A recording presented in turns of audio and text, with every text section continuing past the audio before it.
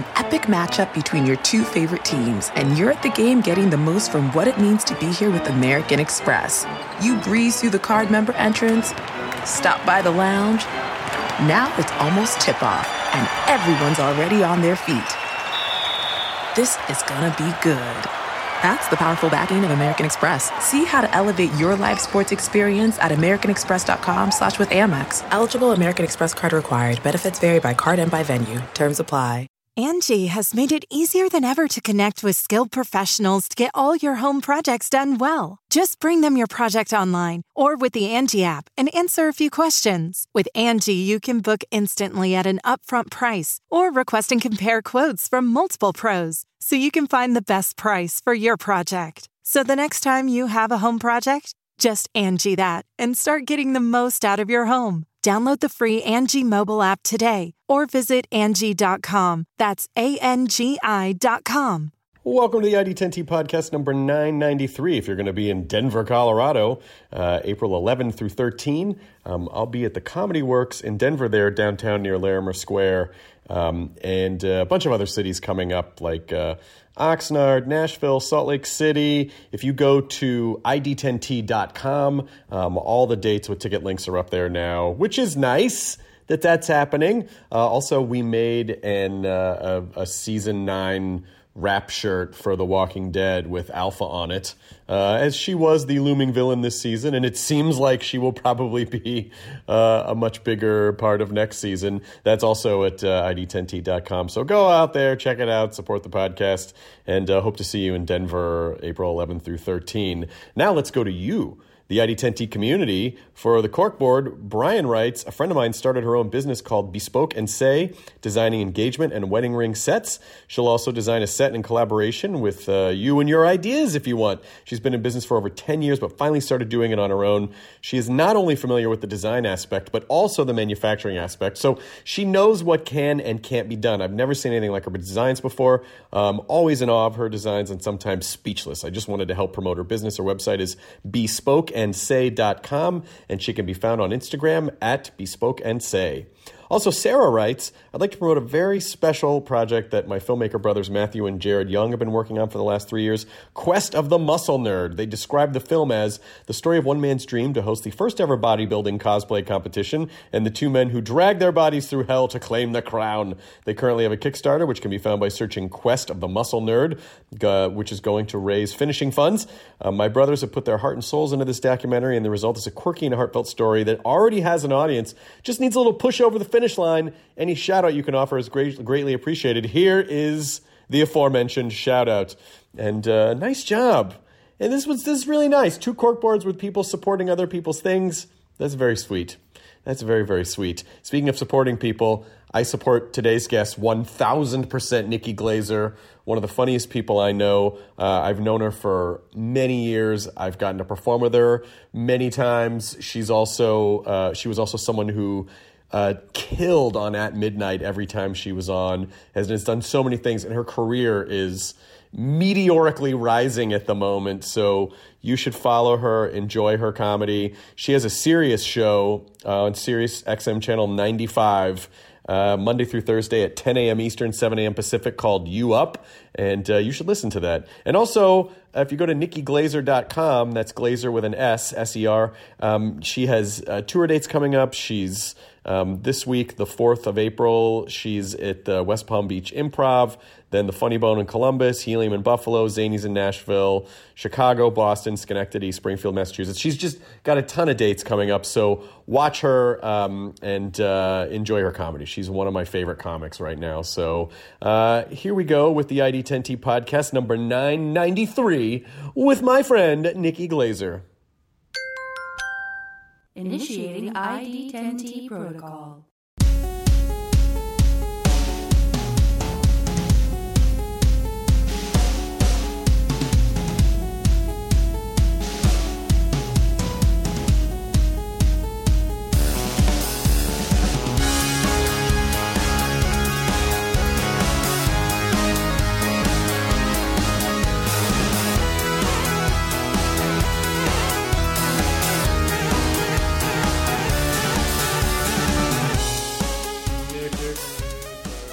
Are you here for Comedy Fest? No, I was here because Lydia's mom received an award for philanthropy from the Elton John AIDS Foundation. Oh, wow. And so we came into town for that. That's nice. And it was really fun. And then I was like, oh, let's just stay in New York for the week. And I was like, well, if I'm here, maybe I should just try to record some podcasts from people that I never see in L.A. It's a great idea. Because someone thought she needed to move to New York to do her own show every day. I know, so I could wake up 3 hours later. Was that it, really? Honestly, that's why I did it. Because they gave me the show in L.A., and it was from 7 to 9. And then I came here to visit, like, shortly after when we were, like, building the show. And I was like, wait a second, that would mean it airs at 10 to 12 here. Can I just do it here and wake up later? And they're like, yeah, that's kind of how it works. Like, time works. Wow. And so just to sleep in. That's kind of funny because there is an angle on that story that's I moved across the country so I could sleep in 3 more hours. Yes. And I kind of weirdly understand that. Is there a sound? Are you having a sound issue? Is the sound echoing off this drum case? I'm going to hang a blanket for you. Hang a little blanket. I didn't know if over we'd the started or not. Yeah, we started, and it's Okay, fine. great. We'll just leave this all in. Roman, who we're at Mirror Tone Studios in New York, and Roman is throwing a blanket over a drum kit behind me because we're in like a real. I see a saxophone. I see a couple different saxophones, a trumpet, a clarinet. There's a brass section. There's a brass section. There's a guitar woodwind section. Yeah, there's. Is that a viola? It's a cello. Oh. Wow. There's a piano. Yeah, this definitely some good stuff has happened in this room that we've enjoyed listening to. I mean, like, this seems like a legit studio. I think, is that a keyboard or a guitar? Oh no, that's just a keyboard. But if you want to throw down a jam or two. I wish I could. I did the goddamn comedy jam last night. Oh, you got to did? sing. It was so fun. What'd you do? I always do the same song because I just don't have it in me to work on something else. But I did Taylor Swift's Blank Space, and they do a real like cool like rock and roll version of it. Nice. That is just so fun. Oh, that's it's awesome. like all I want. I realize that show is like my favorite thing to do now. Well, every in this comedian business. wants to be a rock star, and every rock star wants to be funny. It really is a thing. We're staring on either side of the fence, being like, "What's that like over there?" God, how much leeway do you give musicians when they're funny, when they're even a little bit funny? I remember going to see Dave Matthews as like a young girl, and if he would just be like, "Smells good out there tonight," I'd be like, "He acknowledged the weed smell. He's a genius, comedic genius." Well, there are some musicians that are like that could be comedians. Mm-hmm. Like Josh Groban is mind-blowingly funny. That's what I hear. And Nico Case is Oh, yeah. a freaking comedy genius. Oh, that makes me happy to hear. Yeah. So there are some people out there that are just like, you're floored. You're like, fuck, you can do both. And you can do both too, though. That's the thing. Is like you are also a very talented musician. So what are you talking about? Yeah, I did Comedy Jam once. It was really fun. So it just itches every little or scratches every little itch I've ever wanted. I don't want to be a musician as much as like a pop star. Like I just grew up with pop stars. I love Taylor Swift. I feel like I'm trying to really build a brand as the Taylor Swift of comedy. I'm really trying to spread that around. I want some blogs to pick it up. If anyone could like say that that's what I am. I just really like her and I love her music and I'm unashamed about it. And I just getting to perform. Aren't the lyrics to Blank Spaces really the inner dialogue of every comedian? Yes. It really They is. tell me I'm insane. I got a long list of ex-lovers. They'll tell you I'm insane, but I got a blank space, baby, and I'll write your name. So she's just like poking fun at the fact that everyone's like, she only dates guys so she can have material. I'll write your name in my notebook so I can tell jokes about it. Yes. And I feel like if you date me and if we have a good relationship, I won't make jokes about you because there's nothing to joke about. But if you hurt me, I'm going to make jokes about you. I'm not going to like come after you. No one will ever know it's you, but you might. Well, I'll tell you, in the back of the room. That's really interesting because a lot of it is so contextual as well because there are some musicians that are funny, but because their audience doesn't have the context for that, they're not always given the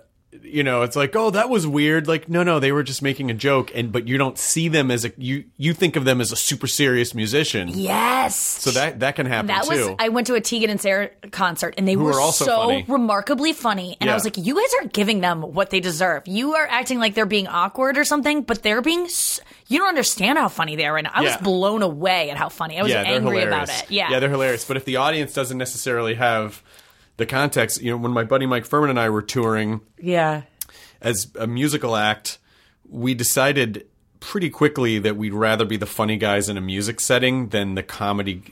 We'd rather be the funny guys in a music setting than the musical guys in a comedy setting. Oh, yeah. I think that's a better fit. Yeah, I would agree with you. It's really, it's hard as a comedian to take yourself seriously. When you start out as a comedian and you do things where you are taking yourself too seriously, you know, I keep saying this is why I do the goddamn comedy jam. This is why I did Dancing with the Stars. It's like I want an excuse to dance and like be sexy and like, because as a comedian I can't post a picture where I look super hot without making a joke about it too. You know, like that's our trap door. Yeah, and I can't do that because everyone sees serious? through that. No, I wasn't being serious. I was just fucking around. What are you talking about? Yep. Please take me seriously. Exactly. Anytime there's a hot picture that I'm like, I just want to post this because I look hot and I just want some attention and I'm single and it's a thirst trap. You could just say that and that would make it fine. I know it would. I should just say it, but instead I get in my head about the one comedian. Like I have a comedian in my head who I think is going to screenshot it and then send it to all her friends and like have a mass text where they make fun of me.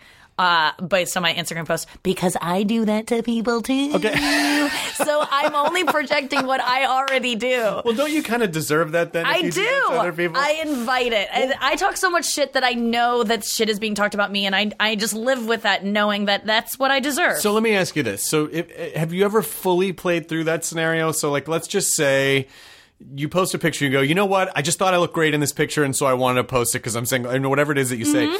And then you go, okay, now someone's going to take that and in some text chain be like, can you believe what Nugget Glazer, who the shit thinks it? Then what happens? Nothing happens after that. No one gets anything over you. I love this playing it to the end. That's how I do. That's how I break down everything. And you're absolutely right. It doesn't matter. And I'm reaching that as I get older. That's why I said yes to Dancing with the Stars. That's why, because I still had that same girl in my head who was going to text, I'll tell you who it is after we're stop recording, but who's going to text everyone and make fun of me about it. And I'll feel bullied and I'll feel all those things. And then I'm just like, I'm just going to die someday and I don't care anymore. And I'm peaking right now physically. I just acknowledge that. Like, it is not going to get better. Like, and I'm not disparaging myself by saying that. Like, I am peaking physically. I enjoy being a sexual being. I enjoy like looking good. And I have to capitalize on it now while I can. So when I got asked to do Dancing with the Stars, my first reaction was like, no, I can't dance. Why would I ever sign myself up for that? But then my assistant was like, but think about the outfit she'll get to wear. And I was like, I'm doing it. Like, that's literally, because I want an excuse to wear a swimsuit on TV. Because I work hard to have a body that looks good in a swimsuit sometimes if I put enough tanner on. And I'd like an excuse to show it off. So it's like, you do Dancing with the Stars, you're like, I have to wear this. They're making me. Like, I got to do all that stuff without doing it myself. That's so funny. So you're basically... You are making the choice to put yourselves in situations where you can shirk the responsibility, even though you made the choice to go into those situations. Yeah, but I did it because I just like to dance. I didn't sign up to like look super hot on TV. Yeah. Well, yeah. I mean, I think the Then What Happens game is really fun to play because of all the self-imposed limitations we put on ourselves, because of all those things in our head that when we think of is just like, do not enter. You're like, okay, but then what happens? Like then after the fear part, then what happens? And it's like nothing.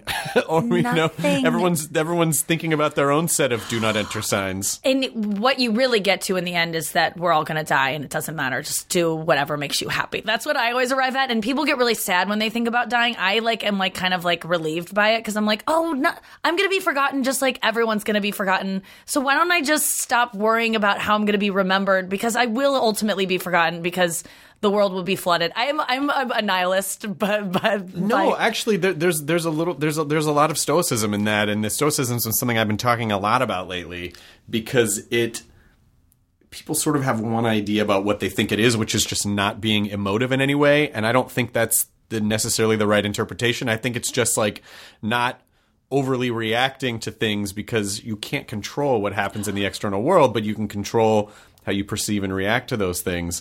And there is a lot of wisdom in, especially if you, if you go through the AA stuff, then you basically, a lot of it is like, you're not the most important thing in the world. And that's great, because you don't have to take responsibility for the entire external world. You just have to focus on you and your corner of it and the choices that you make. Yes. And we're all insignificant, and that's great, because like what a relief that is to not have to. Such a relief. Yeah. I was the most anxious child because I learned about nuclear war, and I just thought, I can't believe someone could push a button and then I'm dead. Like, I just couldn't sleep. I was in 8th grade. We watched that movie The Day After Tomorrow. It was some like made for TV movie. She showed it to us in class, and I couldn't sleep after that. Like, I just had panic attacks all the time as a kid, and I would go down to my parents' room every night and go, I can't sleep, and they'd go, Nikki, and then I'd sleep on their floor. I was sleeping on my parents' floor until late middle school, like every single night. I just couldn't. I was scared of the world, and I was scared of things I couldn't control. And the one thing that got through to me ultimately, which is my parents being like, we're going to take you to talk to someone, and all this stuff of, well, we're going to move upstairs to your room and we're going to put you down in the basement. Like, all these things that they threatened didn't work for me, or like, what are you worried about? All that stuff. One day my dad was just exasperated. I remember I walked into their bedroom late at night, like I always did, knocked first because they might be banging, even though they definitely weren't. But I always like, just in case, I don't want to see that. So I'd creep in, I go, I can't sleep. And my dad was like, what is the issue? And I'm like, I can't believe that there could be like a bomb coming and like I wouldn't know, and then it would just happen and then I'm dead. And he's like, literally, Nikki, there is nothing you can do right now to And control. if that happened, you wouldn't even know, so it'd be fine. I mean, that's a whole nother thing of like, when you die, like, you're not going to, everyone's like, well, then what happens? I'm like, well, it doesn't matter, you're dead. Like, there's that. But like him saying that there's nothing you can do, there's nothing you can control about it. I just remember shutting the door and being like, okay, I'm done with that anxiety. Just being able to not feel that you can control things. And the good news is no more threat of nuclear war. Yeah, now I sleep soundly every single night. Now I just get in my head about, climate change and how that's imminent and what I can do to change that. And that also feels both like you can control it by being vegan, not using plastic bags, no straws and all that stuff. But at the same time, it's like, we don't got much time left. Let's use those straws. Like I'm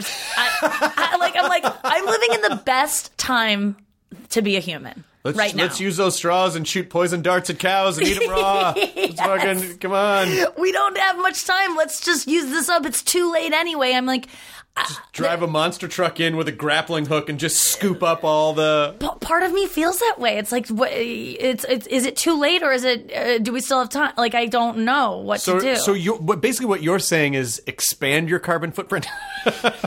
As big a footprint. Lean in. It just because it's all going to hell anyway, and I think that's a lot of what. These guys who are making, denying climate change anyway, they know it's real, but they're also like, I'm going to be dead by the time shit hits the fan, so why not just, be greedy right now? I mean, they're having the same mindset that I'm kind of dabbling in. This is a terrible question to ask, but have you been on the podcast before? I can't remember if you have. I have with Sarah Schaefer. With Sarah, that's right. That's right. Yes. When you guys were doing your MTV show. Yes. That's right. That was a long time ago. So we already sort of talked about how we met and performed in Nashville together so many years ago. And but I have to say, since it's been a long time since you've been on. Long time, yeah. You crushed every time you were on at midnight. Oh, yeah. That show was so made for you. Thank you for that show. I'm so glad that you were able to do it so much. Dude, that show was it was a seminal moment of my career. Like, it was just the right fit for me. Quick jokes.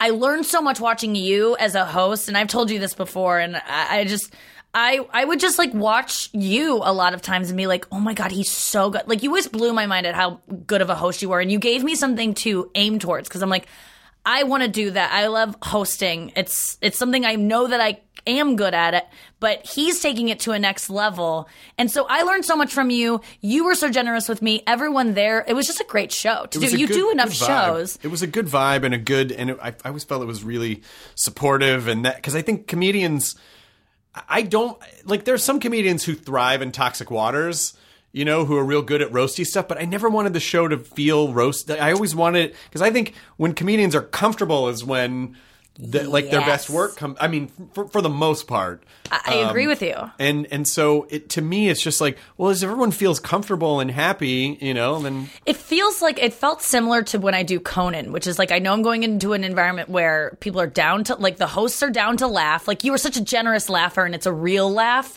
which is so just. You know, it's everything as a comedian is the response in the room, and so there was always a good crowd. The people you assembled. I mean, you just do enough of these things, you start to learn that not every production is like this. There are some people that you show up and you're like, everyone hates being here. At every Why single did you leave your level. homes? And everyone at midnight, even though you're doing it 4 days a week, and it was a grueling schedule and a grueling show to do that much and to write for, everyone was like in a good mood. It was a good time. it was just it was a massive team effort. It was a great crew, a great staff of people, and they really. They made the show easy to do. Like, I couldn't have done my job if they didn't do their job so well. But comedians, and I would explain this sometimes to the audience before I come out, like, comedians are laugh vampires. It's like, you know, if there's no laughs, it's like our lifeblood's gone. But if we even get a little bit, then we'll just, and if they get bigger, then I go, the more you laugh, the funnier we get, because you're having more fun, and we literally get funnier because we open up more. Yes, that's such a good thing. And you could tell that crowd had heard that, because there was something special about them. They knew that. And that was, because, that was just such a fun. How do you feel having done? I mean, you were doing that show for so long, 4 days a week. I mean, and then you don't do that show anymore for that. Like, what was the worst part about that kind of schedule? And is there something that you miss about that kind of schedule? Well, I don't miss the schedule, but I miss the show. Yes. Creatively, I miss the show. Yeah. You know, but the schedule of, you know, 4 days a week trying to mine. And then, you know, even just since we've been off the air, there's been so much, there's just been so much in the world that's so toxic, you know, it almost seemed to start like right when we ended in August of 2017. And after a few weeks, you know, I remember I saw a couple of writers and I was like, boy, I'm so relieved that we don't have to try to spin comedy out of because social media has become so toxic, and our show was based on what's going on in social media. It's like, how do we make jokes about any of this stuff? I don't know. Are we going to go to nuclear war? Are we supposed to fucking joke about that? You know, and there are some people that, again, who thrive in that environment. I mean, like, all the toxicity of our culture, like Colbert, just like, and Kimmel, like guys who thrive in adverse environments, you know, but I just like things to be fun and friendly and delightful, and so like there are some things that I don't miss, but overall, of course, I miss doing the show. It was so much fun, and just as a comedy fan, it was fun to watch comedians be great. But I mean, it's just, I'm almost thinking about the regularity of the show. It's something that it's every day. It's a thing that you go to. Was there something kind of nice about that for once? Because I feel like we're always just taking jobs here and there, and you're somewhere different every week, and that was just consistent. Absolutely, it was fun. I crave that. I mean, I want to know what that's like. Well, you have that. You have your daily show. I have my daily radio show, and I do. And that is, you're right. I do love that about that. That it's like every day I feel like I've done something for that day. It makes me feel accomplished. Yeah, I mean, comedians, I think, are kind of like cats in the sense that we want structure when we want it. Yeah. And then when we don't want it, it's like, ugh, why do I have to? It's like, well, because this is what you signed up for. God, you know? yeah, you're so right. So, you know, I did love I loved the pattern of, like, I'm the type of person that will eat the same breakfast for a year. Me too. And then switch it up again, and then another year will go by. Same. What's your current breakfast? I mean, my current, I get into bars. Like I'm vegan, so I just eat protein bars all day long. It's like most of my diet. It's pretty disgusting. But like I have the same order at the Comedy Cellar every single night that I work there. Like I get they know my order. It's the most obnoxious order. But like I'm a creature of habit for sure, especially when it comes to food.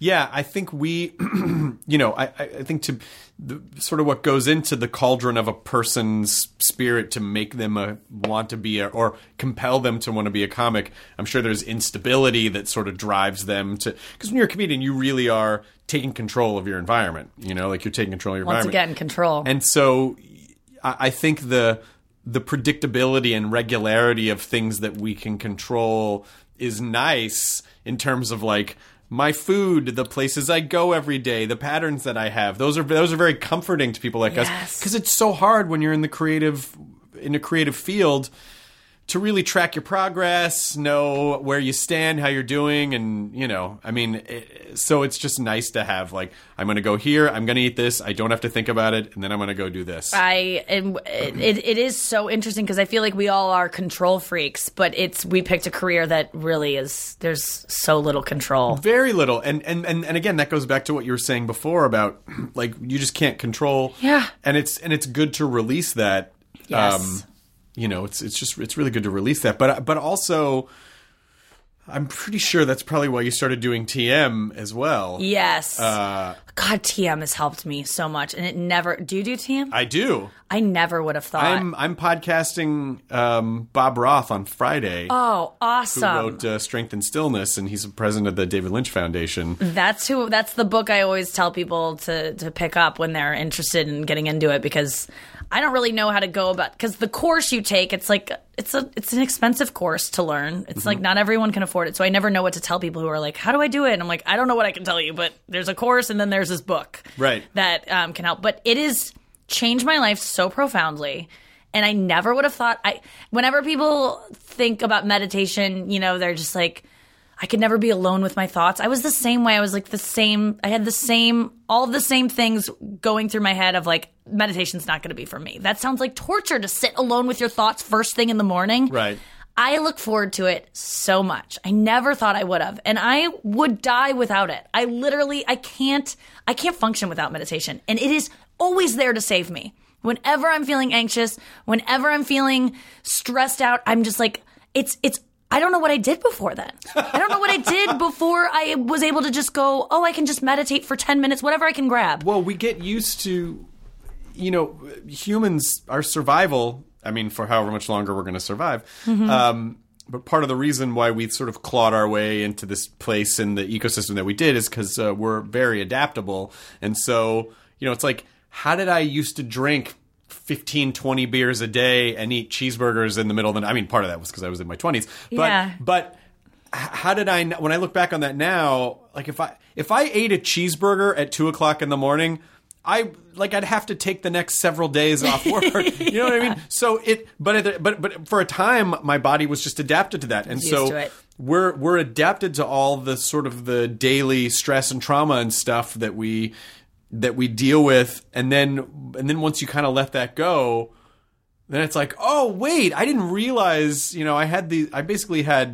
I had weights on my soul for so long. I didn't know. Yep. And so then you kind of adapt to the new way. So I think if you just have faith in your own adaptability, that's a great. I think really is it, because I never would have thought I would have gotten to a point where I wake up in the morning and the first thing I do is just go out to my couch and close my eyes for 20 minutes. For 20 minutes, That's an insane thing to present to me in my life, of like waking up and I have to go do radio, I have to brush my teeth, I have to take my dogs out. There's all these things why would I ever look forward to 20 minutes after I've just spent, 7 hours closing my eyes sleeping to go out to it just seems so counterintuitive, but it is everything. Do you do it in the afternoon as well? Do you do it twice a day? I always do in the morning, always. And then if I'm having like a rough week where I'm like, I'm anxious, then I'll get in my afternoon one. But I should be doing it twice a day. There's no reason not to. But yeah, because apparently it is very cumulative. So the more you do it, and it's really just sort of the sum total of them. I've had those ones where right afterwards you feel transformed, and then I've had those meditation sessions where afterwards it's like, I don't know if I really feel any different. But it's sort of like, when you go to the gym, not every workout is going to feel like, yeah, I could compete today. But the sum total at the end of the year, you feel the strength, over a period of time. So I think, again, it's really more about being process-oriented than result-oriented. That's so it. And if you can do that, then you'll be happier. Because if you are looking to meditation to feel that feeling afterwards, that this lightness and this like, I'm suddenly calm and I hear birds chirping that I didn't hear, it's not going to be that. Like, I would say that 99% of the time I have a meditation where I'm like, I don't even know if I said my mantra. Like one of those, where I was thinking the whole time. There was all thoughts. And then, and but the best part about TM is that you can't do it wrong. There's no wrong way to do it, and it's really just about, giving yourself that time. And that's, I think, the other common misconception is that you have to, like, meditate real hard. Yeah. But the idea behind this one is that you just let go, and you don't have to do anything. It's just they've made it's designed to be as easy as possible. It's awesome. But I think the two words that it should be called something different, because the words transcendental and the words meditation sounds a little too hippy dippy for some people. Yep. It's like, no, it's not. And they feel like if they don't feel like they're levitating, then they're doing it wrong, because you're supposed to transcend. But it's not that. It is exactly like your analogy to going to the gym, of having like a decent workout on an elliptical, where you're like, you don't leave being like, I'm ready for a marathon. But right. But cumulatively, where I feel it is, and where I first saw it was I lost my purse. Like, I left my purse in a cab. And generally, my go-to is like, you dumb bitch. Right. Fuck. Like, walking around like, I can't believe I did that. I can't believe, like, just like brink of tears. Just like whoever is there has to talk me off the ledge, and just me beating myself up. And then since doing TM, I've lost my purse twice in cabs. And I've had the same reaction both times that were so unexpected to me, because I'm so default, you idiot. Just talking to myself that way. That's just how I do it. And this time it's just like, oh, well, okay. So I got to get a new license, I guess. And then, okay, let's just go to lunch, because there's nothing I can do about it. Like, just not freaking out. That's such a huge moment, too. That's such a huge moment, because I think I don't recognize myself. Most people feel like their emotional life is just something that they don't control, that they're just sort of dragged around by it. It's like, well, what? I mean, yeah, of course I'm going to freak out. It's like, wait, but do you have to? Are you sure that you have to? And can you make subtly different choices? Like, would you rather have these catastrophic freakouts, or would you rather be the kind of person that just, I think the great way that I heard it referred to was moving with life. Yeah. As opposed to against it. There's a book that you might like by this author named Ryan Holiday. It's called The Obstacle is the Way. And the idea is just that the obstacles that befall us, it's not like you necessarily have to, throw a party every time an obstacle hits your way. But our obstacles, it's a way of looking at them as like opportunities to grow and change and learn and become something different or better or stronger than you were before, as opposed to, fuck, I'm so stupid, I gotta do this, I gotta do this. It's like, totally. Okay, so what's this opportunity? Well, you had this amazing opportunity to recognize how much you've grown, and maybe you went to lunch and opened yourself up for another opportunity that wouldn't have presented itself before if you had stood there crying on the curb before. Yes. So because there's nothing you can do about it now. Stressing out about my purse is not bringing it back. And we all know that. We've heard that before. Like, how is that going to help getting angry? And you go, well, I can't help it. I the other day was in a plane, and it was like violent turbulence to the point where I was, and I'm not a nervous flyer, I was getting nervous. And I felt my whole body like tense up. And I was like, is this helping the plane in any way, me being tense right now? Is this helping me not die in a plane? The more people grab their seat, the more stable the planes fly. It really was like, why is this? I understand that I'm freaked out right now, and I'm scared of dying, and I'm scared of whatever this could have essentially be. But I was also like, okay, this doesn't change anything. So just like relax a little bit, because either way it's going to happen. The tensing, like, God's not going to be like, oh, she's nervous. Okay, I'll spare her right now. Right, I don't have that kind of. So even TM helped me in that moment. It's helped me. I'll bust it out sometimes. I was doing the roast of Bruce Willis, and we were on stage, and we had some downtime because there was like a technical issue. And I was like, I don't know if this is going to be 1 minute or 15, but I'm just going to TM right now. Did they have to reboot Bruce Willis? They unplug him and count to 10. Essentially, that is exactly what happened. But I was doing it and there was a crowd of people there. People could have been watching. I didn't care. I was doing it backstage at Dancing with the Stars. People were like, is Nikki just sleeping in her chair? And I was like, I'm going to meditate. It's going to look weird. But like, I need this right now, and it's not harming anyone. And it is just such a nice, it's just such a nice thing to have in my back pocket at any time. Honestly, when a comedian tells you that there are methods for controlling your neurosis, you should listen, because it is a particularly neurotic subset of I'm creatures. obsessed with TM. I'm actually buying the course for my whole family for Christmas gifts this year. Like, they're not getting any present. They're getting the course. And I said, you don't even have to use it. I just want you to have this in your, because Amy Schumer bought it for me. She had done the course, was obsessed with it. She bought it for all her friends. I went through it. I did it many years ago. And I was doing it every day, and I was like feeling good, but I was already like I was in a good place. I was falling in love at the same time. Like, I thought my life was already I was like, this isn't why it's going well or whatever. And so I stopped doing it. And I was also on antidepressants at the time, like a pretty high dosage that was really worked for me, kept my depression at bay. And then I started feeling like I wanted to get off antidepressants. This is years later. And I weaned myself off the responsible way, which I had never done before. And for a couple months, I was like, I don't need Zoloft. This is great. Like, I'm a fully functioning person. And I went through a little bit of, I think, mania of like just having so much energy because I was off this medication. And I was like, my life is great. I don't need it. And then I crashed hard. It was like last December, I just had a terrible bout of depression. Like, I had only dealt with a couple times in my life, like scary amounts where it's like, I'm going to commit myself to a place because I don't like the thoughts I'm having. I can't help the thoughts I'm having. I'm not even conjuring them. It's not like I'm like, I want to think about bad things. They're just like flying into my head. And I'm like, oh, this feels like I'm losing my mind.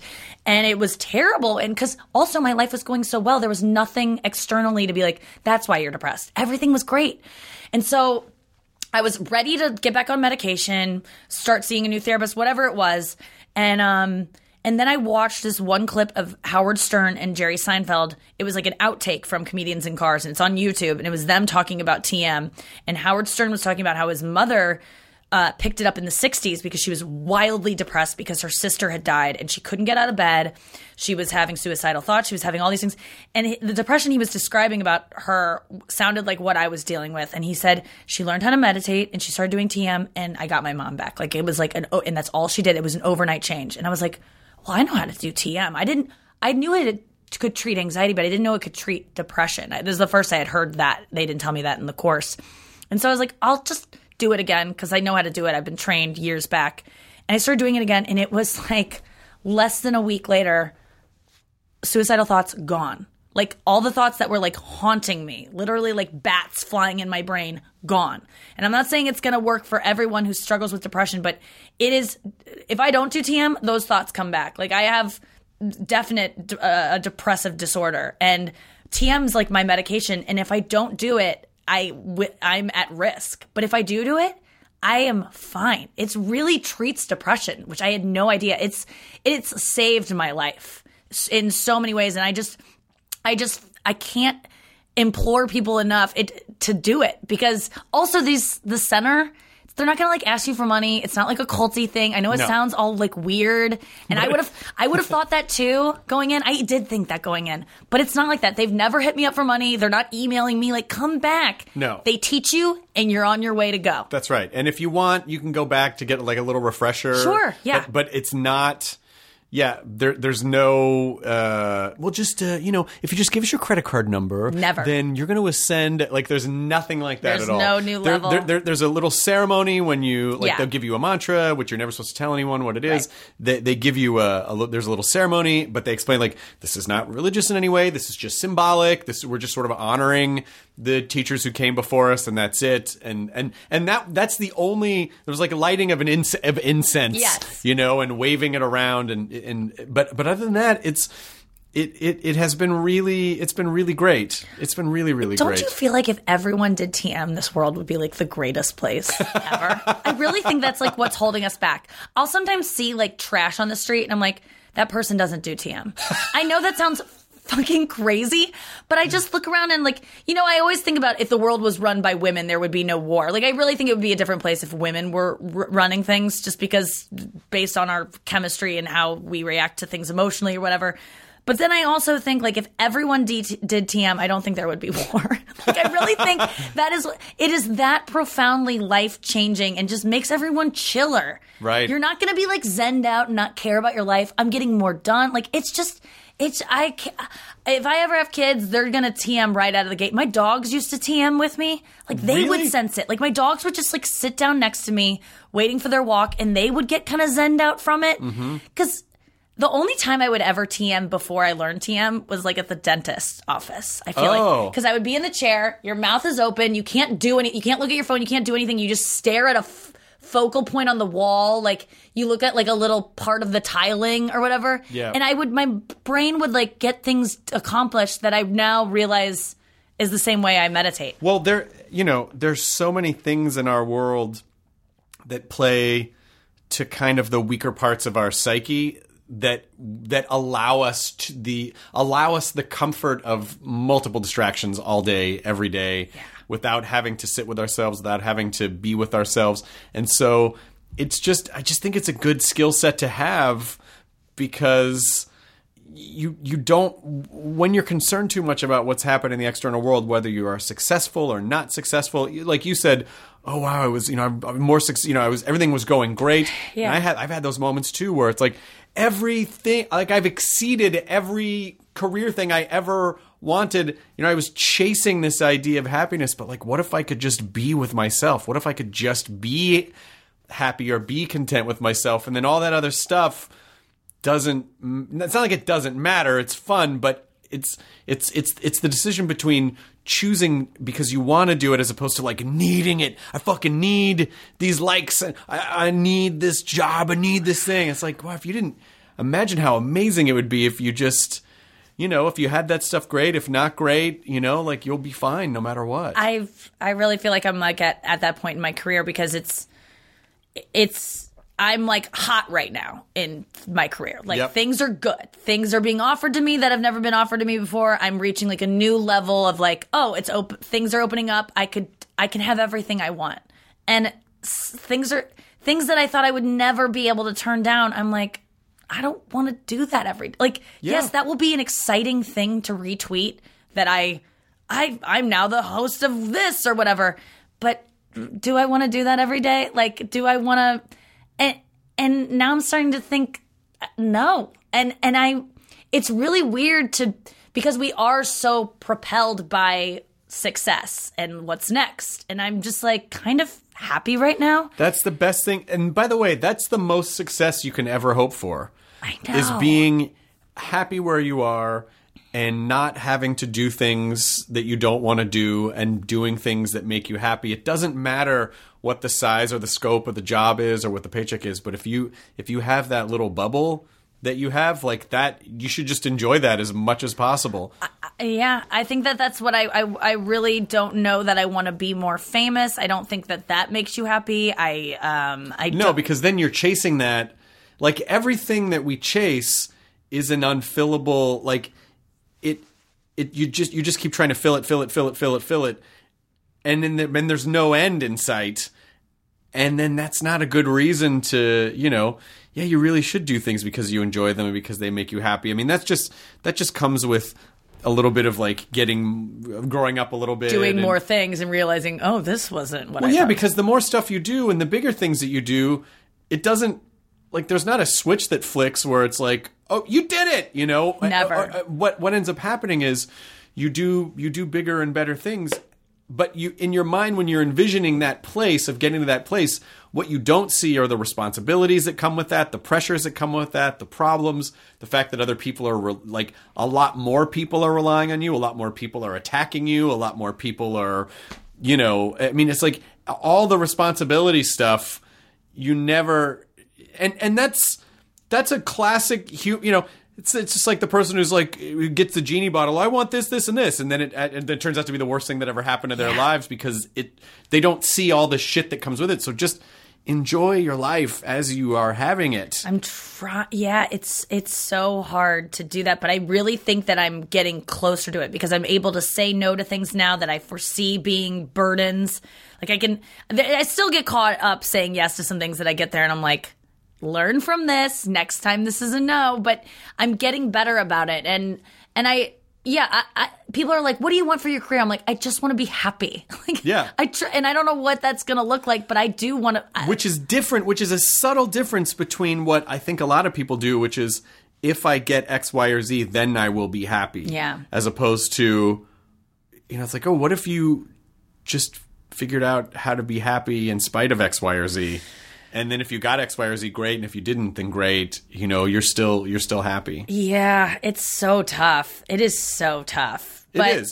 It is work. It's so much work. Yeah, it's work in the sense that it's like, if you exercise regularly, it's better for your long-term health. Yes, it's a lot of work, but it's worth it.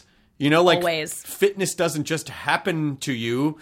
The same that like happiness or like that stuff doesn't just happen to you, but it's worth it. Yep. And it's something that is for the most part within your control. I always think about this. My friend Sarah Talmash, comedian, says that she's never left the gym and gone, why did I do that? And it's like such a simple thought, but it's so true. You've never once left the gym and thought, I shouldn't have done that. Right. Like so why? What's keeping you from having that fit? Like you've never regretted it. Because I think the part of your brain, I think, where your internal monologue lives for a lot of people, unless you figure out how to change the monologue. But for the most part, I think its intentions are good, but its intentions are only for your immediate short-term comfort and pleasure. Yeah. And so anything that's slightly uncomfortable, your brain's going to go, don't do that. But then once you do it, then you feel good and your brain's like, well, that was great. So it's really just about kind of ignoring the part of your brain. It's like it's learning when your brain is trying to talk you out of something that's a little uncomfortable. But the uncomfortable parts are where we grow. Like those are the growth moments. If you never had uncomfortable moments, you would lack depth. You would not be very strong. You would not be, So, we have to.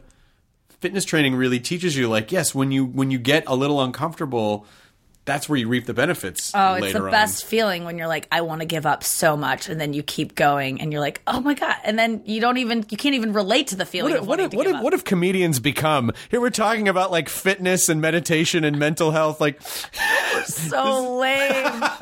It's sobriety, and you're so vegan. Lame. I know. It's just.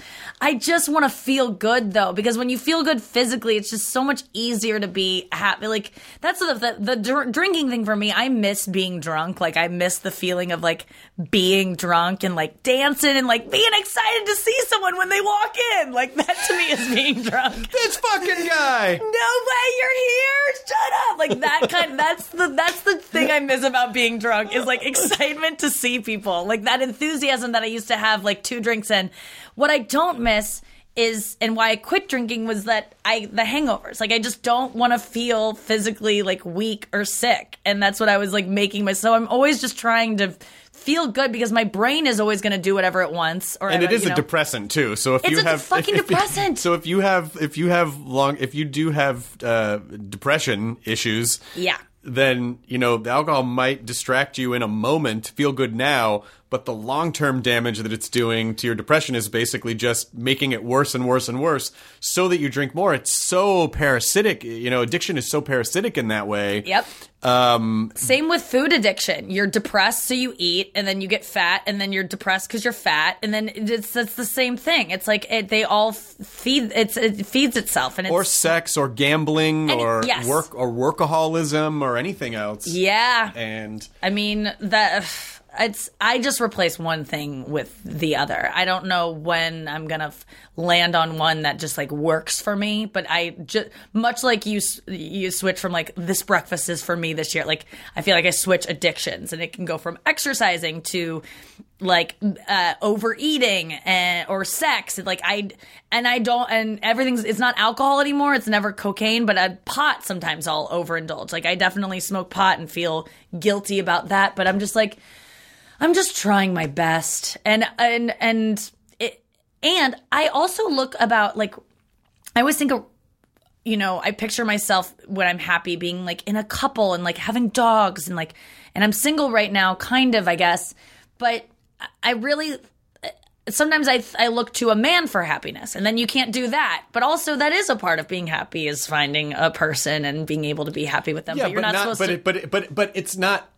Yes, when you're with someone and it's working, yes, you are providing a very symbiotic happiness. But there's a difference between that and then only feeling validated because someone else is in your life. Yeah, those are two different. Yeah, those are two entirely different things, and you always have to remember. You know, when you're making choices, someone said this to me. I can't remember. I wish I could credit the person who said this to me, but pleasure is not happiness. Ugh. So if you remember, like, yes, you know, like there are things that are pleasurable. Doesn't mean you shouldn't enjoy pleasurable things, but just remember that pleasurable, like the pleasure road does not lead to happiness town in long term. So true. If anything, it's like, watch out for too much pleasure, because then that reads there's the downfall. Yes, of course there is, because you just get stuck in it. It's just an endless loop. It's so hard to be a human. Well, and things are, you know, again, things are going well because you've made good career choices and because you're funny as shit. I mean, like it's so much fun for me to see, because that when we did those shows together in Nashville, like in 2010 maybe or whenever it was. And I saw you perform, I was like, oh yeah, she's got it. Like, she's got the thing. Thanks, man. She's got the thing. Thanks. And then just sort of watching other people discover that about you is really fun. Because, you know, you're like, yeah, of course. I knew it. Of course. Yeah. She's hilarious. I've been around a while, which is nice because I got started young. So now it's like things are starting to click and I deserve them, and I don't feel like undeserving of that. It's nice to show up and be like, yeah, I can knock this out of the park, and I've got this, and maybe you've never heard of me. This is my favorite thing that you must have gotten this early on, not at this point anymore, but like you go on something, people are like, who's that? Who's Nikki who's Chris Hardwick? Like people, like that's a popular thing that if you go on like when I was on Dancing with the Stars or any kind of show where there's other celebrities and you're being compared to them. Well, who's this girl? Or the roast. That's always like, why is she here? And I'm like, were you born knowing everyone that you know? Yeah, exactly.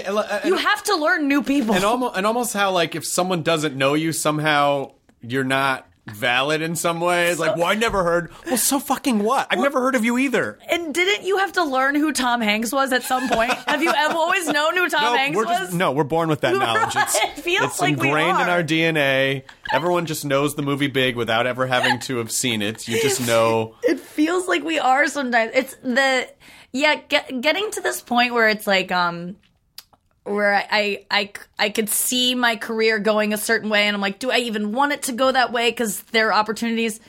It's just that it's really fascinating. There's this new thing where like I've noticed on Instagram, like bragging is like popular now. Like it's not even humble bragging, like just straight up bragging. It's like acceptable. Like I think millennials don't like when people self-deprecate. Like they grew up being like, you're amazing, I'm amazing, everyone's special.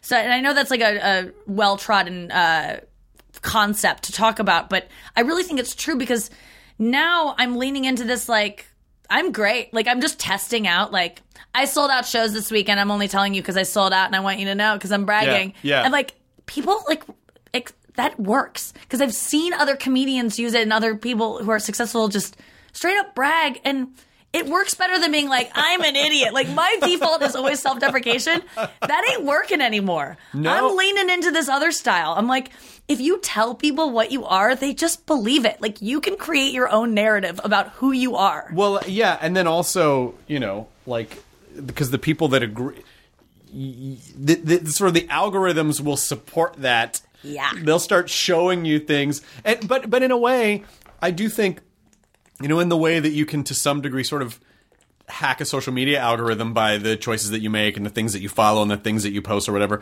I think there is a life algorithm that does the same thing, that if you do that in life, then life will start showing you that path as well. Whoa, so yeah. that there is sort of a congruent life algorithm that will do the same thing, so that if you're constantly shitting on yourself in life, it will start showing you reasons why you should shit on yourself. But if you know, I'm not saying you have to say like, I'm the best at everything, but if you start, you know, making better choices and surrounding yourself with people who are good, who challenge you but are supportive, and then I do think life will start showing you more of that stuff too. You're right. I think you just nailed it. It's truly about just respecting yourself, and if you respect yourself, the world then respects you. Whenever I have friends who, and myself included, who date guys that are like treat them badly or aren't that into them and all those things, you ultimately go, well, you're not into you because you wouldn't like this guy who's not into you. Because when you like something, if you respect yourself, you don't let people treat you that way. Right. So, and it hurts some people to hear that. They go, no, I love myself. I think I'm amazing. It's like, well, then you wouldn't tolerate this at all. Right. At all. Right. Because you wouldn't let, if you respected your dog and someone treated your dog that way, you'd be like, get the fuck away from my dog. Yeah. I love my dog. My dog's the best dog. I don't know why you made me think of this, but we watch, my wife and I watch HGTV a lot, and sometimes we'll just kind of watch and just sort of like place bids that we'll never see pay off on, like how long that couple is going to have that house. Because there was a couple on House Hunters last night that we were watching. We were like, I give this like 2 months, because they were already so. But at least they were both at the same place, but they were both so snipey at each other. Oof. Where I was like, they're gonna get a fucking house together. The guy's like, yeah, I just need a, she goes, they look in the living room and she's like, well, there's a built-in entertainment center here, and it's only, like a 30-inch TV there, but that's all we need. And he's like, ha, yeah, right. It's like, no, we got to get the biggest TV. And it's like, and they were just kind of shitty to each other. Yeah. And it's like, well, either their relationship is going to survive because at least they're both shitty to each other. Yeah, or it's like 3 months in, then it's just not going to. Or one of them's going to learn, like, one of them, if they do any work on themselves individually, then they will, because that's the problem. Sometimes you're in a shitty relationship, you start going to therapy, and you go, oh, you start liking yourself more, and you're like, I don't like people who aren't into this. It's not called self-respect hunters. Yeah. That would be so good. But this young professional from Philadelphia is looking for a way to like himself a little bit more in the workplace. That's my kind of show. God, I would love that. But you do. The more you like yourself, the more you don't let people treat you badly, and the more people treat you nicely. And you're right. You create that algorithm for yourself, and targeted ads start coming into your life that you're like, yes, I do want that, and I deserve that. And you're right. It's the same thing. Are you enjoying the everydayness of your show? Because we talked about mine. How are you? Because I want to know how that's changed you, how it's evolved your comedy, like that much talking. Yeah, it's a lot of talking, and it's every morning for 2 hours. I like that there's a place I go every morning, and it's like a family, and I have this small team that makes this thing every morning. I don't get to sleep in anymore, and I really miss that a lot, because I think that's where I get most of my sleep, is when I can just like sleep it. So I'm living life on naps. But what I do like about the show is that it's almost like morning pages. Do you know where you write 3 pages of just like blah, blah, blah, blah, and you just get it out. Is almost like meditative. Yeah, the artist way.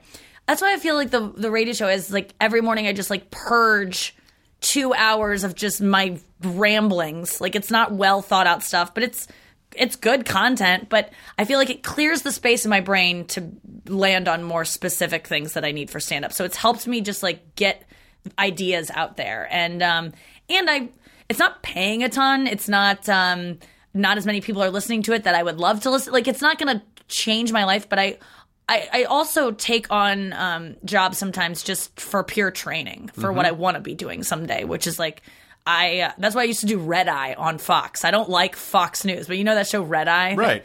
It made my parents so sad that I was going on Fox News, but I was like, I need on-camera experience. This is practice for me. I'm sorry. I'm going to take what is it that you want then? What do you want to do? I'm hosting a late night show someday. I want to be able to like nail that if I want that. I don't know that I want that, but if that's something that I could see myself doing, which it is, I'm like, I'm going to need the chops for that. You don't just like break that out of nowhere. I mean, and so I like the practice it gives me to just, talk on mic. And sometimes I say really dumb stuff, and thankfully it's like live and it doesn't really exist much anywhere after. It's not like you can go hunt it down, but and I'm talking to a lot of truckers out because it's serious, but I also did it because I wanted to get in with Howard Stern. I wanted to get close as I could to Howard Stern because I love him. Have you met him? And I did Howard Stern for the first time last week. You did it? I made a goal for 2018. I wanted to be on the Howard Stern show, and I got on. How was it? It was amazing. And I got to roast,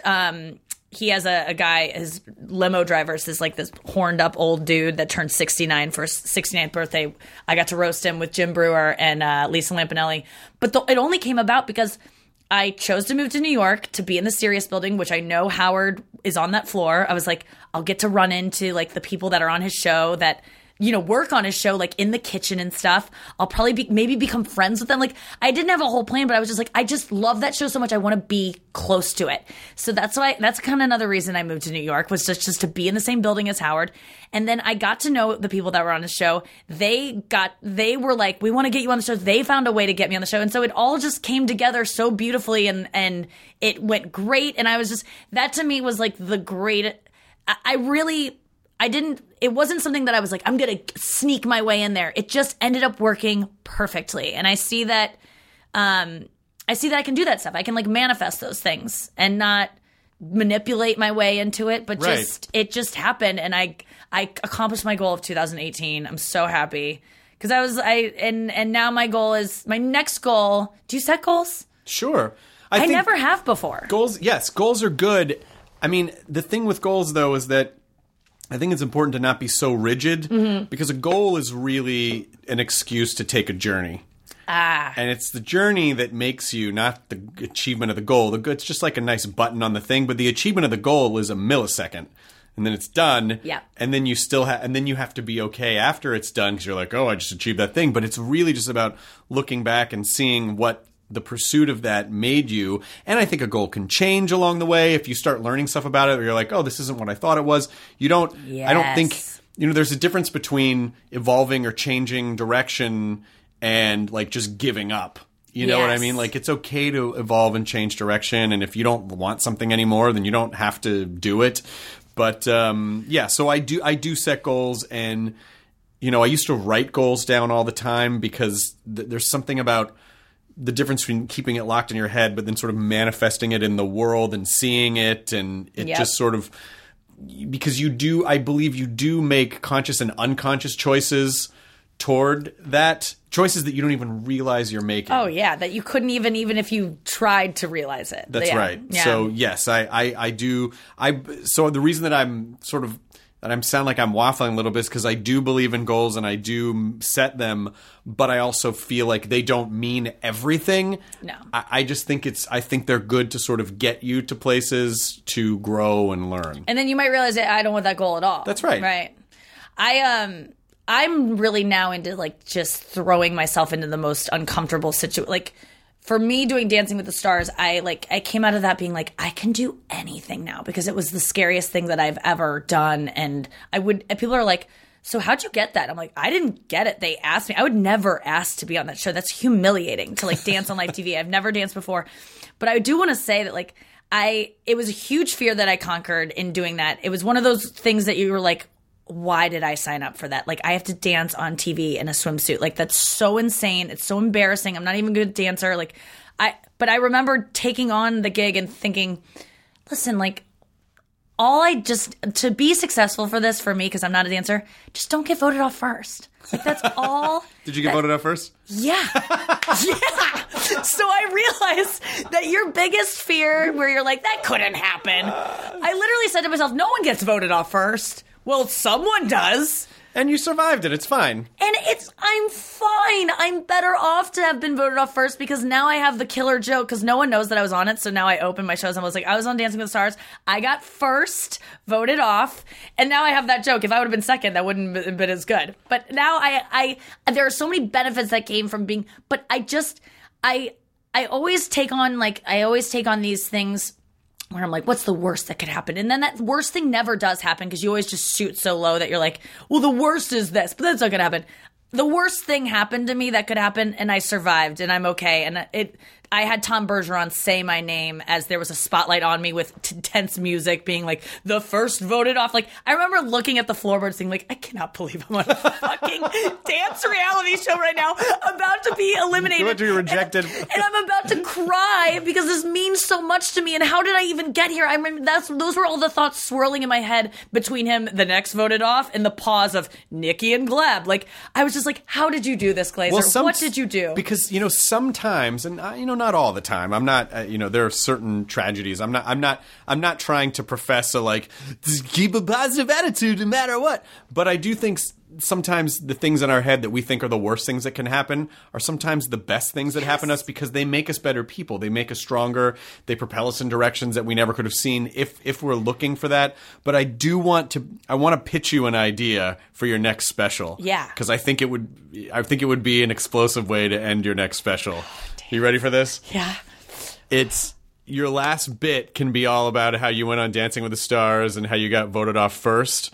And then basically you throw off whatever you're wearing to reveal a bathing suit, and someone comes out and you do an amazing fucking dance routine at the end, and then fucking throw the mic down and walk off stage. Oh my God. I'm not even joking you. I'm going to do that. Cause you have enough time to practice it. Like, you could fucking crush that and then just be like, fuck you, Dancing with the Stars, and throw the microphone down. I am dying to dance again, too, by the way. People would, I know it's technically not and where's your school of thought on what does stand-up comedy have to solely be jokes, or can some of it be music, or this or that? I don't give a fuck. Yeah. I'm just make me laugh. I think that would be an explosive way, and it would give you the protection of doing it in a comedy thing, but you could still really kill it. Right. And you could still dance in a bathing suit, and you could still... Because I'm already working on a chunk about Dancing with the Stars, and I'm shooting a special in the spring. I mean, this is going to happen, Chris Hardwick. And this is where I'm not joking you. I'm totally ending on that, because I love a good dance number at the end of a comedy movie, like Trainwreck. She ends with that amazing I love dancing in comedy. Why not throw it in? I can do whatever I want. I make the rules. If you don't want to watch it, turn it off. It's such a good idea. And think about this. If you hadn't been voted off first, then you might not have thought to do the bit, and that could be an you could make something really fun and cool out of it. I am so excited to learn a new dance. I am so excited about this. You gotta have someone come out in their outfit and do the... Oh, I'm gonna get my old partner back in the mix. I'm dying to touch him again. This is so exciting. He's the hottest guy I've ever met in my life. That was why I was the most sad about getting eliminated. It was I don't get to be dipped and swung around by this guy What's anymore. the process for that? What it seems... It's a month of practice leading up to it, and it's every day, 4 hours a day, 7 days a week, and it was the greatest.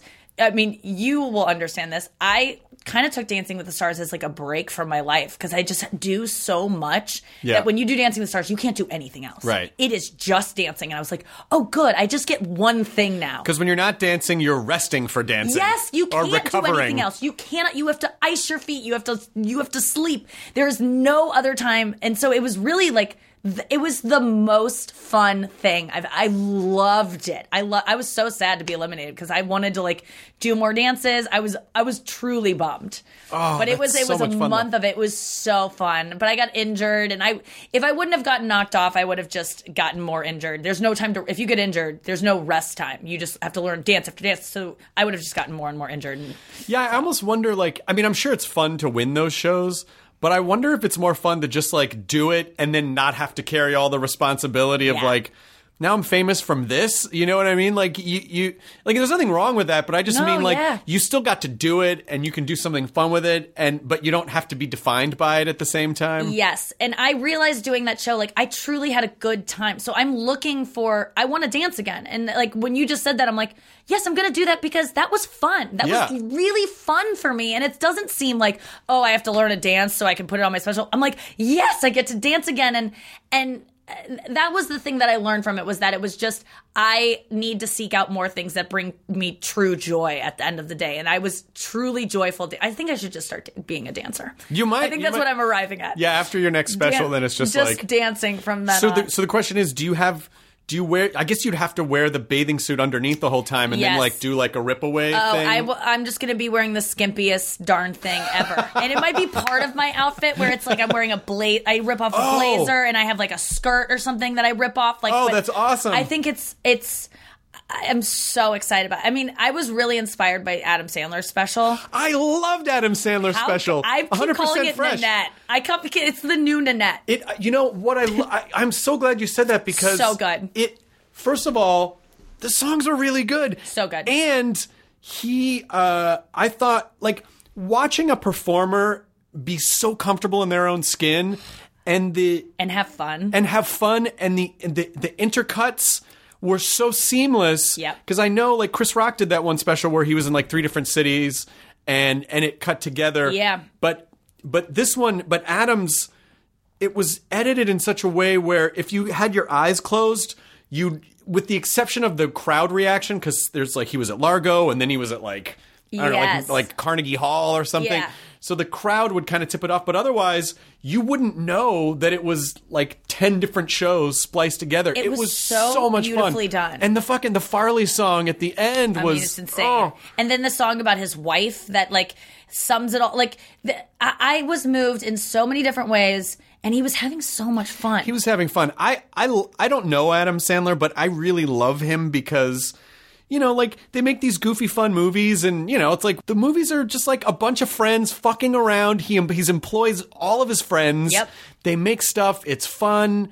They're all funny people. Like, I really, really love what he does, and I'm so glad you said that. I am obsessed with it. I can't stop talking about it. It really has it's just changed the way I view comedy. The way that Nanette, everyone was talking about, like, this is going to change comedy forever. And it did change the way I approached some things about stand-up comedy. But Adam Sandler, I just realized there's a silliness to it that is unapologetic, but he is genuinely having fun up there. He is laughing during bits in a real way. Like, he's having so much fun. And I was like, I am not having enough fun on stage. I'm doing the bits. I'm getting them out and I'm getting laughs and everything. But I really want to be more in the moment. Absolutely. And I gotta find a way to do that Sandler thing. And the 3 nights of doing comedy after I watched his special, I felt different on stage.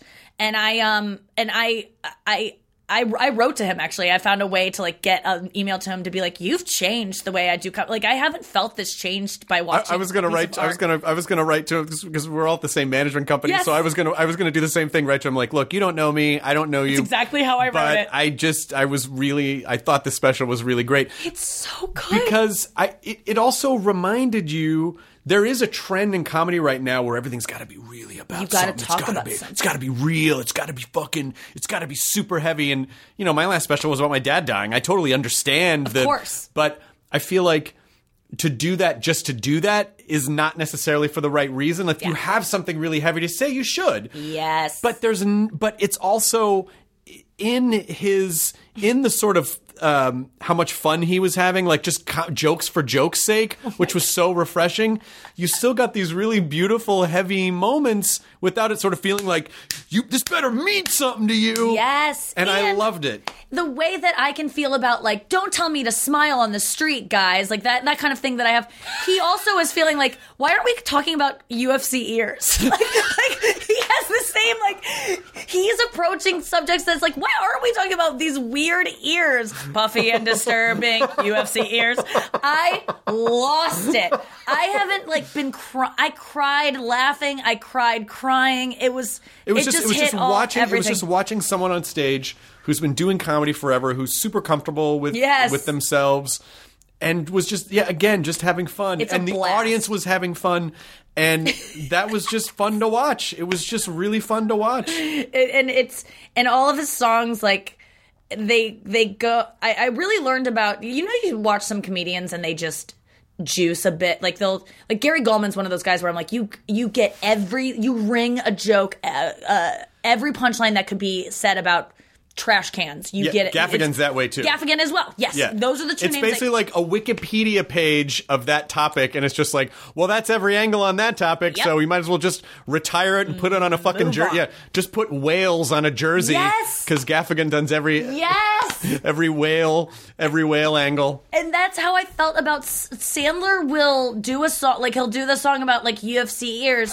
and I'm like, this is so funny. Where could this ever? How could you end this in a special way? And then at the end of the song, sorry to spoil it for you, but then he's making fun of UFC ears the whole time and how they're puffy and disturbing, and at the end he gets beat by a UFC guy for making fun of them, and now he has UFC ears. And like, every single song he takes to, like, the next level. Like, you think it's over, and then there's something else that's so funny about it. Like, And musically, they're good songs. Like, they're great songs. They're fun, catchy songs. They're fun. He's brilliant. Can't say enough good things about it. Yeah. I recommend it, too. Yeah. Do you know what your next special is going to be called? Do you know what it's going to be? No, I don't know yet. I feel like it will be dictated by, the material and Dancing with the Scars? That would be so good. This dancing thing is absolutely going to happen. I'm so excited to hear 100%. that. And it's so fun. Now I'm like thinking about the venue. It's got to have enough stage room to really do some cool stuff. And I can't wait. I'm so excited. I am so happy for you, just like watching watching you make healthy choices and know that, like, it's not 100% rainbows all the time. Like, there's stuff to wade through, but you're making the best of it, and you're doing, like, you could have completely given in to every horrible thing that was going on in your head. And you do, you work through it. Every day there's a choice to work through it. And some days are easier than others and some days are harder than others. But you're still, I wouldn't say that you're peaking, but you're in peak form. Yes. I still think you have so much. You're going to do so many more things. Totally. If you want. I just meant physically peaking. Oh, you physically. Right. Like, it's all downhill from here. I'll be a nice looking older lady, but as an aging woman in this business, like, that's another thing I'm dealing with. I'm 34 and I'm not at all being like, that's old. But, like, you start going like, well. And I mean, I know we're closing up shop, but, like, as a woman that has been brought up as, like, she's the pretty comic, like, when weight is put upon something about you that is a characteristic about you and that's, like, your thing, like, and I know not a lot of people are saying that or whatever, but, I'm not bad looking for a comedian. Like, I say I'm a comedy 9. And,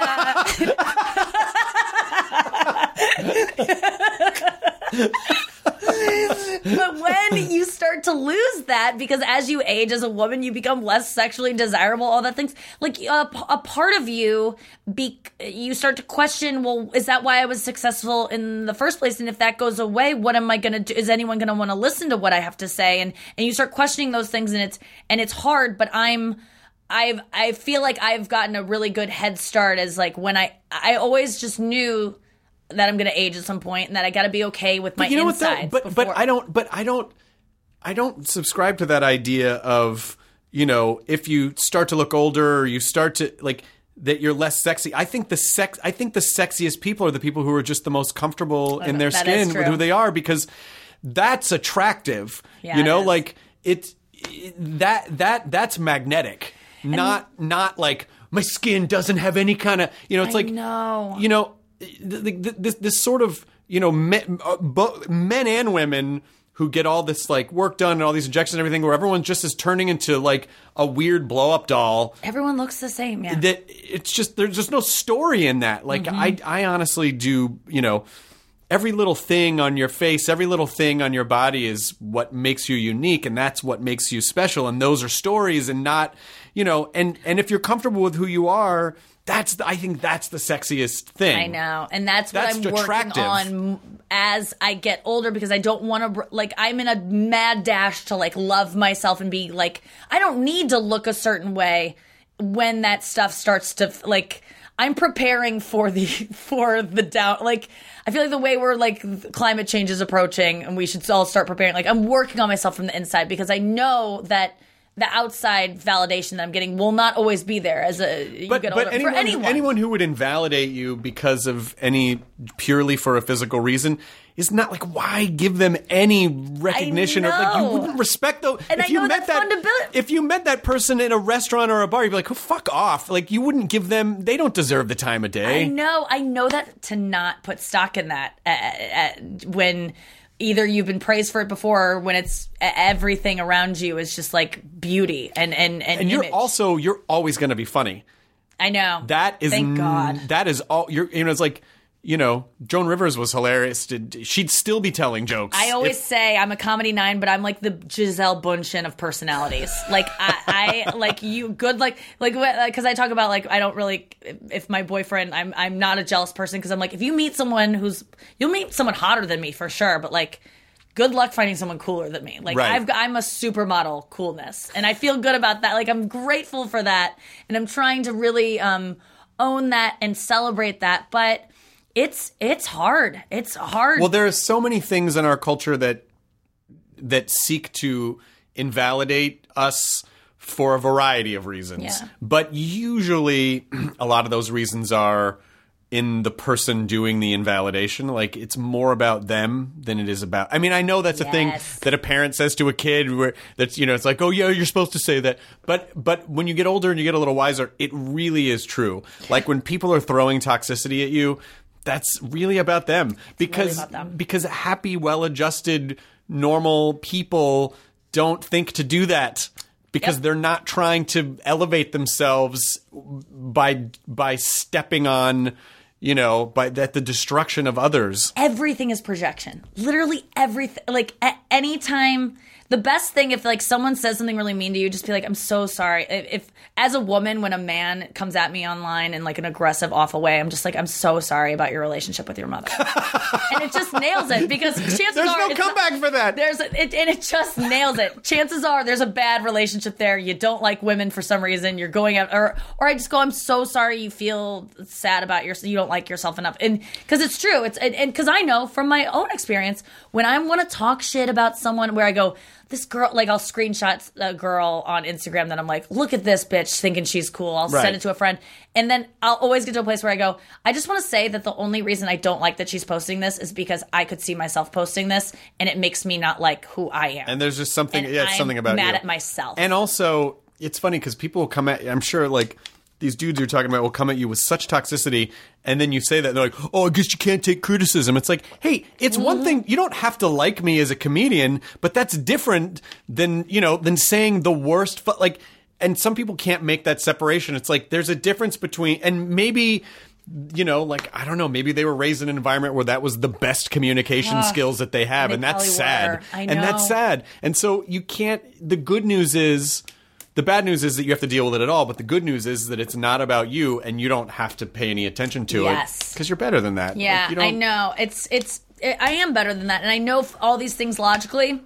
It's just really about like believing them and not having to just read it like a quote and be like, yeah, it is on the inside that matters, and my personality it trumps my looks. But then at the same time you read that quote on an Instagram, there's a new thing for like, there's a new laser treatment that you should try because you're old, bitch. Like, it's constantly back and forth of these things. That's just capitalism. Like, you have to, it's like the advertisers have to create the problem so that they can solve the problem. Oh, dear God. So, you gotta know where that, and there's nothing wrong with doing stuff to feel good about yourself or feel like, oh, I want to look good and I want to feel good. But, I guess just make sure that you're doing it for the right reasons, that you're doing it for you, because the process of it just makes you feel good, happy. Yep. And not like, oh, people are going to like me if, like, fuck them, fuck everyone. And it doesn't work that way. No, it doesn't.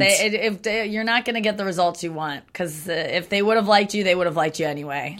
Yeah, I honestly, like, if you sort of take the day moment by moment, how am I feeling in this moment? Well, right now we're here, we're catching up. I'm so excited for you for all the stuff you're doing. And so this moment is a win. Like, this day is a win because we're having this moment, and it's great. And I have an ending to my special now. And you have an ending to I mean, like, this is the type of thing where it's like you say yes to a podcast and you walk away with a closer to your special. Like, you don't know where these things lead you and what you're going to get out of, like, just another old podcast taping. And then I'm walking away and I'm like, oh my God, I got to make some calls as soon as I leave. I got to get Gleb, my dance partner, back on the line. We got to get to work. I got to start stretching. Oh, we're not done with you yet, buddy. We're not done with you yet, Gleb. He's like, I'm very done with you. Nope. I'll be right over. This is happening in the spring. We need to start rehearsing now. You know how my learning curve is. Because the holidays really take away a lot of time. So these months are dead as far as I'm concerned. So really, January, February, March is what we're looking at now. And that will take me that When are you long. back from holiday? Yeah.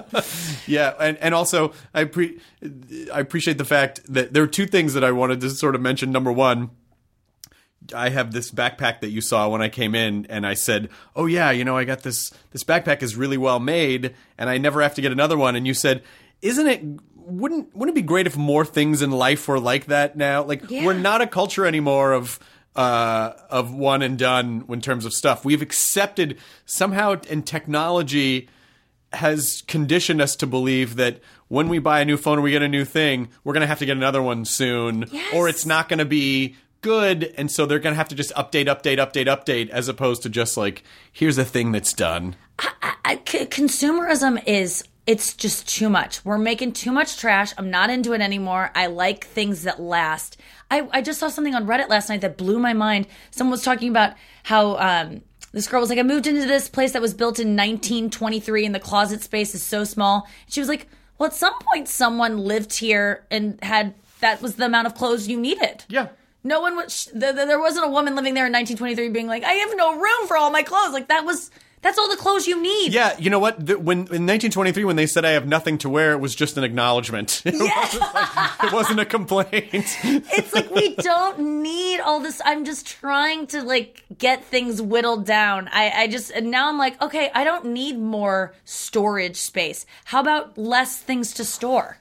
And then the other thing that I wanted to mention was that we both had to use the bathroom when you came in, and I said, okay, I'll go first. And when I went out to the bathroom at the studio, there was an older gentleman who we were going in at the same time, and I go, you go. And he was in there for a while, and it was one of these really thin doors. I could hear what was going on. I could hear the wiping. I could hear the wadding of the tissue, the tearing of the toilet paper. Yeah. Which I'm weirdly phobic about. Like, I don't want anyone to know that. And so I was worried that which is why when I came in, I was like, I was gone a long time, just so you know. Totally. I appreciated that. What was it? And also he left the seat up. I put the seat down. Was it wrecked when you went in there? No, was not it okay? at all. Okay, good. It was totally fine when I went in. And it was funny that you said that, because when I've came up with a great solution. If you're ever waiting in line and this is gross, but it's true. Like, if you have to go number 2 and you're waiting in a long line and you're like, oh no, the girl behind me or the guy behind me is and it's a single bathroom, and you're waiting and you're like, oh God, I know I'm about to unleash something that's not going to be pleasant to walk into. So when the person comes out before you, kind of give a look to the person behind you. Like, oh boy, they left something in here, even if they didn't. Yeah, so, because then you've then blamed them for what you're about to do. You know what, though? But I feel like that's not what you did. I feel like after the conversation that we had today, you were duty bound. That was an accidental. Okay. Anyway, that you're duty bound to come out and go, what you're about to walk into was all me. I will own it now. I accept full responsibility for it. I'm a person, and sometimes bad things come out of me, and you're just going to have to live with it somehow. This is your lesson for the day, is having to go into shit-infested waters and survive. And you know what? When you come out of this, you will be a stronger, better person. So you're welcome. You're welcome. You might come up with a new closer for your special in there based on what I make you do. So people should listen to your Sirius show, the Comedy Central Radio. Every morning from 10 to 12 Eastern on Channel 95 on Sirius, called You Up. And we also have a podcast called the You Up Podcast that has the best clips of the week. Anything else you want to promote? No. Any dates? Any stand-up dates? Yeah, I don't know when this is going up, but you can check NikkiGlaser.com. I'm going on tour like every single week until June, and I'm on the road, and my hour is just like really great right now, so you should go see me live. Fantastic. And then also you could look up TM at the David Lynch Foundation. Yeah, do that, man. Yeah. The best. Yeah, and just breathe. Be present. Enjoy your burrito. Enjoy your life. Thank you, Nikki Glaser. Thank you, Chris Hardwick. Say hello to a new era of mental health care. Cerebral is here to help you achieve your mental wellness goals with professional therapy and medication management support 100% online. You'll experience the all-new Cerebral Way, an innovative approach to mental wellness designed around you. You'll get a personalized treatment plan from a therapist, prescriber, or both in a safe and judgment-free space. Your Cerebral therapist or prescriber will outline a customized plan with clear milestones along the way, so you can get to feeling your best. With Cerebral, you're not alone in your mental health journey. We're here to empower you to live a fulfilling life. So take that first step towards a brighter future and sign up today at Cerebral.com/podcast and use code WONDERY to get 15% off your first month. Offer only valid on monthly plans. Other exclusions may apply. Offer ends July 31st, 2024. See site for details. You've just listened to the ID10T podcast number 993 with Nikki Glaser, and now it is time for some word salad rap. So something came up that in the podcast that it's an idea that I certainly try to remember a lot of the time, but it's very hard. But it was when Nikki was talking about how, you know, like she wants to post something on Instagram and then she knows, she thinks that someone's gonna like take a screen cap of it and send it to, you know, like a handful of people and make fun of her. And then I said, okay, well then what happens? And she's like, well, I don't know. And I think then what happens is a great tool to logically combat like catastrophizing and worst case scenario thinking. You know, catastrophizing and worst case scenario thinking has a place evolutionarily with human beings. Obviously, you know, your brain wants to prepare you for something terrible that might happen or some stressful thing that might be a possibility around the corner. But for people who do that commonly, it's sort of funny how we don't prepare for the best case scenario ever. Hey, what if this thing goes great? You know, it's always we try to steel ourselves for what could go wrong or what, you know, what someone might, I don't know, do or what taking a risk in a business thing might, like what might happen or what our family might do or say. So I think it's just an interesting little exercise. You know, your brain builds this wall, but for some people, they just kind of get stuck in that loop, that catastrophizing loop. And what happens it's not even really a loop. The catastrophizing thing is really more of a quicksand, a funnel that goes down and down and down because one catastrophic idea then kind of scans around for another catastrophic idea, and then it just sort of compounds into like a mega catastrophic idea, which is very not likely usually to happen. So first of all, it's important to remember that when you do catastrophize, it is highly unlikely that I mean, it's obviously not impossible, but it is highly unlikely that that thing will come to fruition. So getting stuck on it isn't really going to help you. What's the saying about, you know, a hero dies once, but a coward dies thousands of times? You experience some sort of horrible thing over and over and over and over and over again. If the thing actually happened, you'd only experience it once, and if it never happened, then you would just be then you wouldn't experience it at all. But if you catastrophize, you're just experiencing it over and over and over again. So then what happens is kind of a fun exercise. Maybe you write it down, or maybe you think about it. So, you know, something catastrophic pops up in your head. Oh, these people are gonna shit on me if I put my work, you know, I'm an artist and I put my work out there, and then people are gonna say it's shitty. And then just kind of go, okay, well, then what happens? Well, then they're going to say it's shitty. And then, okay, and then what happens? Are you still alive at that point? Are you okay? Do you still, well, yeah, I guess. And, you know, I guess I could make more stuff or ignore what they're saying. You know, if you really kind of, I think it's, in a way, it's you're trying to pit your logical brain against your emotional brain, or just use it to keep your emotional brain on a leash a little bit so that it doesn't just run wild. With unlikely scenarios that are fear-based.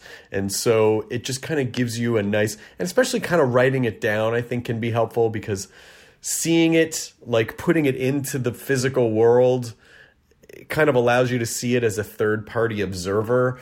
And then in a way, it's almost like you're giving that advice to your friend, or you're seeing someone else say it, so that you have a little bit of an emotional detachment from it and a little bit different a perspective from it when you're seeing it, you know, on paper or in whatever sort of writing app you use. And then just sort of writing out whatever the worst case scenario is. Now, obviously, there will be a small percentage of the time when crappy things happen, but I just don't think it's most of the time when we do this kind of thing to ourselves. So yeah, that's it. The next time you kind of get into one of these little shit funnels, let's call it, maybe just say, okay, possible worst case scenario, then what happens next? You know, like that, is it actually the worst thing if I'm walking through it logically? Now, if you allow yourself to continually think of the worst thing over and over and over and over again, and then the worst thing, and then the worst thing, and then the worst thing, and then the worst thing, you know, that's probably not going to be helpful. But if you can really sort of talk it through logically with sort of real ideas about what might happen, and then sort of realizing like, well, even if that did happen, I'd get to the other side of it, or I would work harder to put out better work, or I would, just kind of giving yourself a little bit of an emotional safety net by sort of pushing through the garbage and not just allowing yourself to get stuck at that point. So I hope any of this makes sense. Go easy on yourself. You are worth it. You don't need to beat yourself up endlessly. You don't need to limit yourself endlessly. It's good to be, wisely cautious and not, obviously you don't want to tear up all your clothes and run into traffic. That would be dangerous. But, not everything in the universe is out to get you. So, again, take it easy on yourself. I appreciate you. And I hope you have a great rest of your day. All right. We'll see you next week in your ears. ID10T scanning complete. Enjoy your burrito. Welcome to Pura, the most pristine, safe, climate-stable city on Earth. A haven amidst the wreckage. Here, you're safe from heat domes, superstorms, water bandits in the outer lands. There's no crime in Pura. No murder, no suicide. And best of all, there's no cost to join us. In Pura, we promise to keep you safe. They killed her! You took everything! In a world that doesn't feel so safe anymore, we're waiting for you. Here, in Pura. The Last City is a new scripted audio drama from Wondery. Enjoy The Last City on the Wondery app or wherever you get your podcasts. You can binge all episodes of The Last City right now, ad-free on Wondery Plus. Get started with your free trial at Wondery.com/plus.